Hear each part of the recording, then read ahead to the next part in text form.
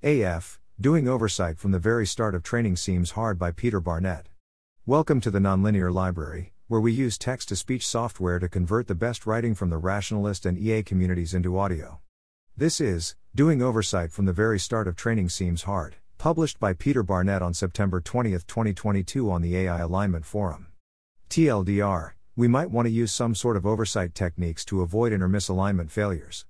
Models will be too large and complicated to be understandable by a human, so we will use models to oversee models, or help humans oversee models.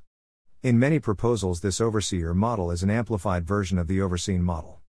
Ideally, you do this oversight throughout all of training so that the model never becomes even slightly misaligned without you catching it.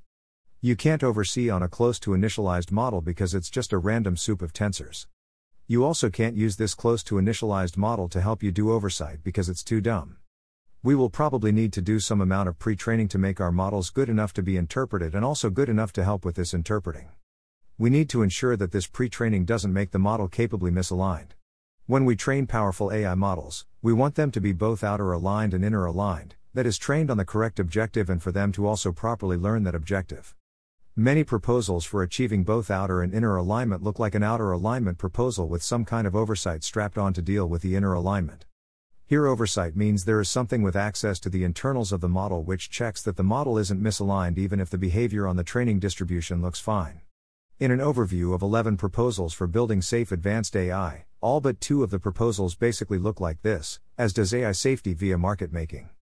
Examples of oversight techniques include transparency tools, either used by a human, an AI, or a human assisted by an AI. Adversarial inputs, giving inputs which could trick a misaligned AI into revealing itself. Relaxed adversarial training, which could be seen as an extension of adversarial inputs. Oversight loss. We can use these oversight techniques to add an oversight loss term to the loss function, which will hopefully steer the training towards aligned models and away from misaligned ones. My model here is that we want to be doing oversight very close to the start of training to prevent it from ever becoming misaligned. If we start doing oversight too late, then the model may already be deceptively misaligned, and then our oversight tools are much less likely to work, either because the model can obscure its cognition or the oversight tools are themselves misaligned. I think of this as steering the training process away from the deceptive regions of parameter space, parameters which correspond to deceptive models, without ever having to enter the dangerous regions. Alternatively, rather than deception, we can think about regions where the model behaves unacceptably on some reasonable inputs. If taking a gradient descent step in a direction would increase the size of the set of reasonable inputs for which the model behaves unacceptably, then hopefully the oversight loss would provide some pressure away from stepping in that direction. Actually doing oversight. I expect powerful AI models will be much too large and complicated for a human to understand oversee them alone. So we will require help from other models to help with this task. This could be via models assisting the humans, or we could entirely hand the oversight process off to an oversight model. Here I'm taking very prosaic view. The model being overseen is a large language model, and the overseer model also as an LLM but trained to output some acceptability score rather than generate text. In many proposals, this oversight model is some amplified version of the model being overseen. This should hopefully make the job of the overseer easier, as it implicitly has access to all the knowledge and cognition of the model it is overseeing. This could also be implemented as having the overseer be an extra head on the original model. You can't oversee models close to initialization.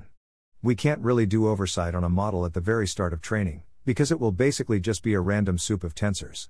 We can't use interpretability tools to look for coherent features or algorithms because there won't be any. We can't use adversarial inputs to test for bad behavior because all the model's output will just be a random string tokens.